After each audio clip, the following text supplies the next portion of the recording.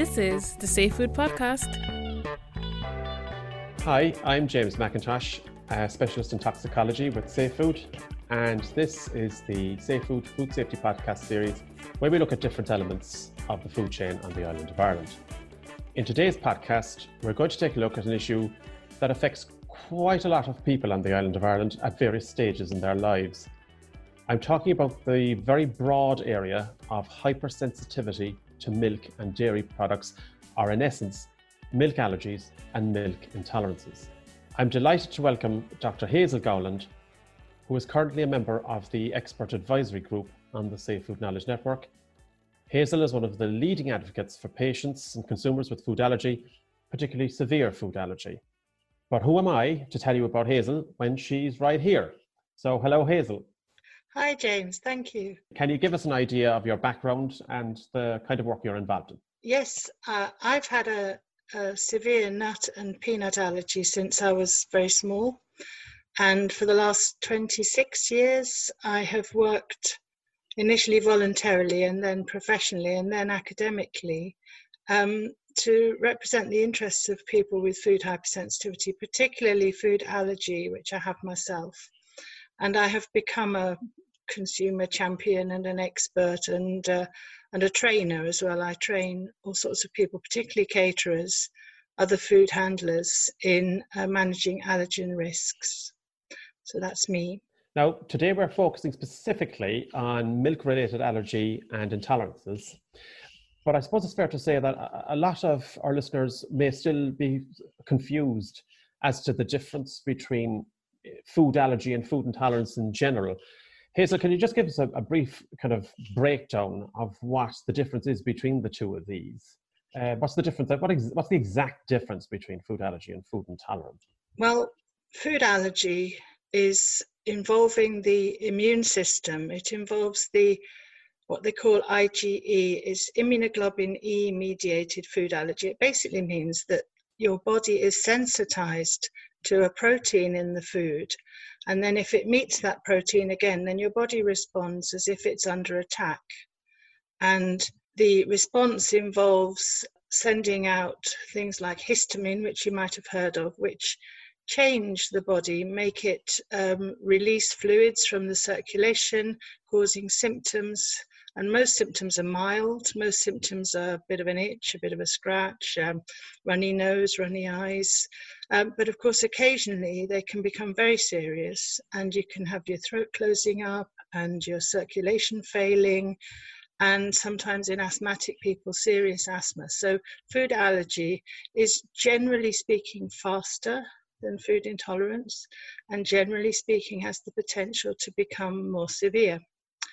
There are different kinds of food intolerances. They're mostly, if you like, gastrointestinal. They're mostly to do with either food not going down nicely or not going through nicely and causing you trouble. They tend to take longer to develop, and it's therefore a bit more difficult sometimes to find out what the culprit is.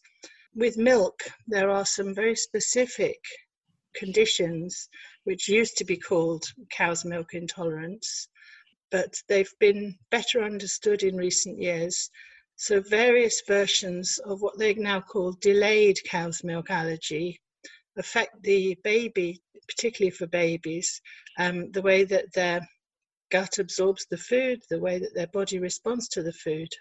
So there are various delayed cow's milk allergies. There's also a specific lactose intolerance. Lactose is a sugar that you get in milk, and it requires an enzyme in the gut called lactase to digest it. Otherwise, you get upset tummy, diarrhea, and so on. And some people don't have any lactase. Particular populations are a bit short on lactase. Afro-Caribbean people, Chinese people, and many, many other people don't keep that enzyme in the gut. So they have tummy upset if they have lactose. Lactose is just one part of the milk. It's not the protein which causes allergy. It's just one of the sugars. That's very interesting, Hazel. And I suppose when you think of it, a lot of people, when they think of food allergy, think of peanut allergy, I suppose, because peanut allergies tend to hit the headlines from time to time.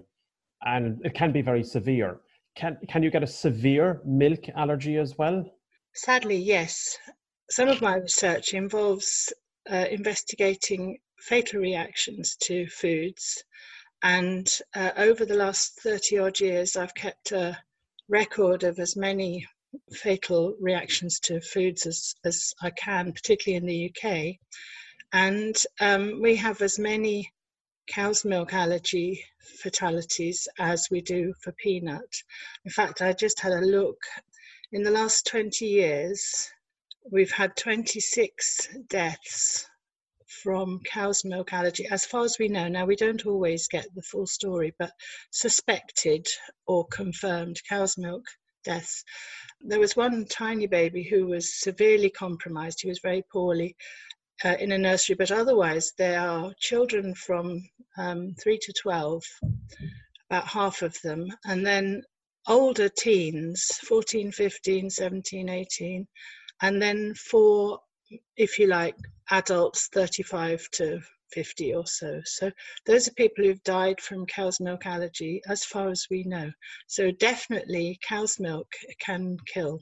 It rarely does so, but it can do. Thing about milk is it's a cheap ingredient. People are not as aware about, like peanuts. People well know that peanuts are a problem for some people, but they're not so aware about milk. And it's cheap, it's nutritious, it's everywhere, it's in powder form, it's in liquid form, and it's quite hard to avoid. That's a worrying prospect for anybody who has a milk allergy. Yeah, one of the things is, of course, that the word milk is a 4-letter word. The word milk is the legal word that you have to use when you're labeling food or when you're describing food if you're a food business.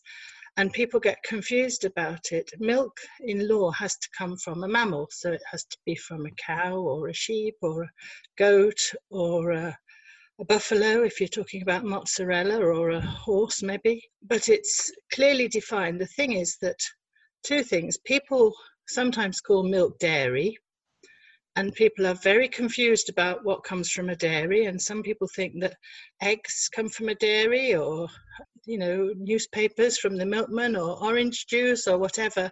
So there's a bit of a confusion about the word dairy. And the other is, of course, that there are lots of people now using milk alternatives. They want to use plant-based foods, so they might be looking for almond or hazelnut or soya or something like that. And that can get called milk, but legally it can't be. And it does cause a lot of confusion, and confusion is bad for allergic people. That brings us very nicely into the whole area, I suppose, of allergen labelling, Hazel. And I know milk, for instance, is one of the foods that must be highlighted on a food product's ingredients label if it's used as a deliberate ingredient. But of course, then there's also, as you've just mentioned, the voluntary labeling, that a food business can use if it wants to access a particular niche market, for instance. So labels like, milk-free, dairy-free, lactose-free, but they don't all mean the same thing. Isn't that right? They certainly don't, no. Lactose-free means that the product has been treated to remove the lactose, and the lactose still leaves the proteins, the casein and the beta-lactoglobulin, the parts of the milk that can cause reactions. So lactose-free can mislead people who need to avoid the proteins in milk and might have a severe reaction. Free from is a bit of a fuzzy area. For gluten, of course, it's clearly defined. You have a 20 parts per million, 20 milligrams per kilogram limit. But for milk protein, you don't have that. The other problem, which is really to the fore at the moment, is the search for protein and the search for alternatives and plant-based foods in particular, or if you like, vegan foods. And I saw a little toing and froing on Twitter last week where a really leading famous brand of chocolate had brought out a vegan range. And when people with milk allergy started to be interested in it, the company said, oh no, it's not milk free. we've made it in the same factory where we make the other chocolate, and there's a good chance that it may contain milk. So we put a label on it saying may contain milk. So people can't use vegan as code for guaranteed 100% parts per million milk-free. Yeah, I think that's very important. What you've just, especially the case study that you've just described there, Hazel. Always read the label if you have a milk allergy and intolerance, and don't take any chances. Absolutely, Because yes. particularly with regard to milk, as you say, with modern food processing, milk protein can end up in just about any kind of product now, and it's very important to actually read the label and to take even the precautionary allergen labeling, the may contain labeling. Don't take that for granted either. Absolutely, yes. One of the UK fatalities involved the meat from a doner kebab, the meat that goes round and round. Yep. And of course, you never would buy that in your home environment, and you wouldn't be preparing it yourself, so you wouldn't know what was in it, and people probably just think it's meat. But actually, the meat is reconstituted, it's kind of glued together, and sometimes they use yogurt. And one of the girls that died, one of the young 15-year-old girls, had the meat from a doner kebab which had yogurt in it. And of course, she didn't know, and the restaurant didn't label it or inform her about it, so she didn't stand a chance. So hidden milk in unusual places, I think they call that functionality, the way that the milk can do a job, a technical job for the product, but actually it's potentially very dangerous. It's a classic example of how milk protein can end up in a product where you least expect it to be. Absolutely, yes, indeed. And it's also, I suppose, a warning for food businesses to be fully aware. Yes, I think so. Yeah. The more that food businesses understand the consumer's perception and the consumer's thinking, the better, really, because these little things, they can really mislead. I mean, it is an offence to mislead when you're selling food, but sometimes I don't think people think it through. They don't realise how somebody else might perceive it. It's important to say that even if you do have something like lactose intolerance or another milk intolerance, your quality of life could be badly affected as well. I mean, it mightn't be as fatal as a food allergy, but still your quality of life could be, pretty severely impacted. And you really need to take account of the food labels as well, isn't that right? Indeed, but of course it is stressful to have to read the labels, especially when, say you have a child and you're giving them into the care of somebody else, and you're not sure that you can quite trust that they get it. And quite often, childcare environments, for example, are switched on to the nut and peanut practice, and they may try and have bans and all the rest of it. But you can't ban every kind of food, and it is very difficult when ingredients are deliberately used but not really expected.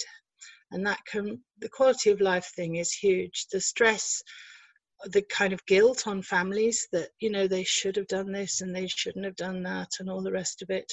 And the tension in relationships about who's doing the better job looking after the person who's allergic, those are really quite significant.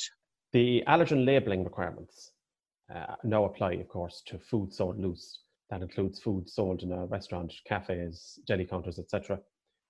And the ingredients must be highlighted, again, in writing, particularly in the Republic of Ireland. The allergen information must be given in written form.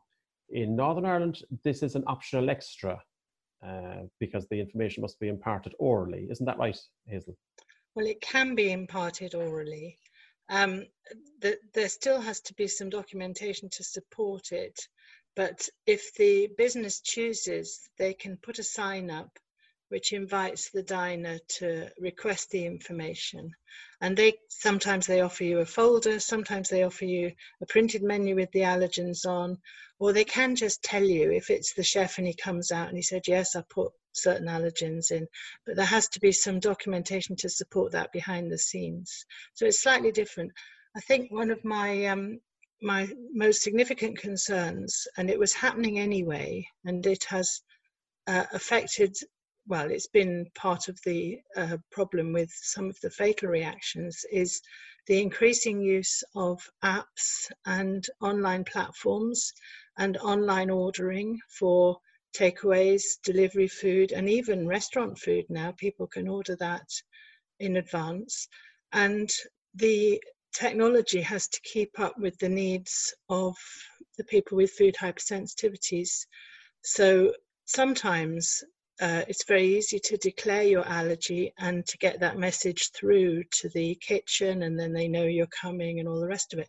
But in some cases that doesn't work, and it has been part of the cause of some of the fatal reactions that we've had, that the person who was ordering the food tried to declare their allergy but didn't get the message through to the people preparing the food.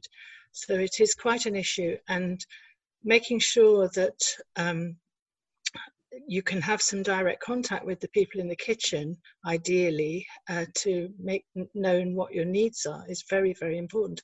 And also the reassurance that they got the message and they've understood, because otherwise it's quite scary. But it does concern me somewhat, and in the pandemic as well, there's more and more online ordering, that there is an extra risk for people with food hypersensitivity. But the obligations are still there. You must provide the information, isn't that right, at the point of presentation, sale or supply? Words to that effect. Indeed, it is. It's at the point of choice. So when you're choosing your food, you should be able to find out at least what those 14 allergens are. And of course, ideally, be able to have a conversation or some way of communicating that you need them to think about may contain as well. And then, of course, at the point of delivery, not least, because you need to make sure that you, the allergic person, get the right meal. You know, ideally they've put a sticker on it or a label or saying this is the one that we've taken extra care with because this is the one for you. Hazel, if some of our listeners want to get more information on milk allergy specifically, milk allergy and milk intolerances, particularly the different kinds of milk intolerances, what's a good source of information for that? Well, I can send you a link for some very useful information from the Anaphylaxis campaign. Now, that's a UK charity, but I think a lot of people across the island of Ireland are very familiar with their work. And also, on the subject of weaning and early food, particularly for allergic babies, there is a very super new document from Allergy UK. So I'll send you the links to those, and then you can put them on your website at the appropriate place. And of course, there's a lot of allergen information on the Safe Food website, and particularly for food businesses. There's also a lot of information on the websites of both the Food Standards Agency in the UK in Belfast and in the Food Safety Authority of Ireland in Dublin as well. Well, we're going to leave it there. Thanks to Hazel for the exploration of milk allergy and intolerances, which, as I said, affect many people on the island of Ireland and can be very serious indeed. And thanks to you, our listeners, for tuning in. If you have any comments on today's podcast or you wish to ask a question on this issue, then do get in touch with us by email on info@safefood.net. There are other podcasts in this series, so you can search for these Safe Food podcasts wherever you normally get your podcasts, or join the conversation on Twitter @Safe Food Network, or follow us on LinkedIn. So until next time, goodbye and take care. That was a food safety podcast presented by James McIntosh, specialist in toxicology with Safe Food.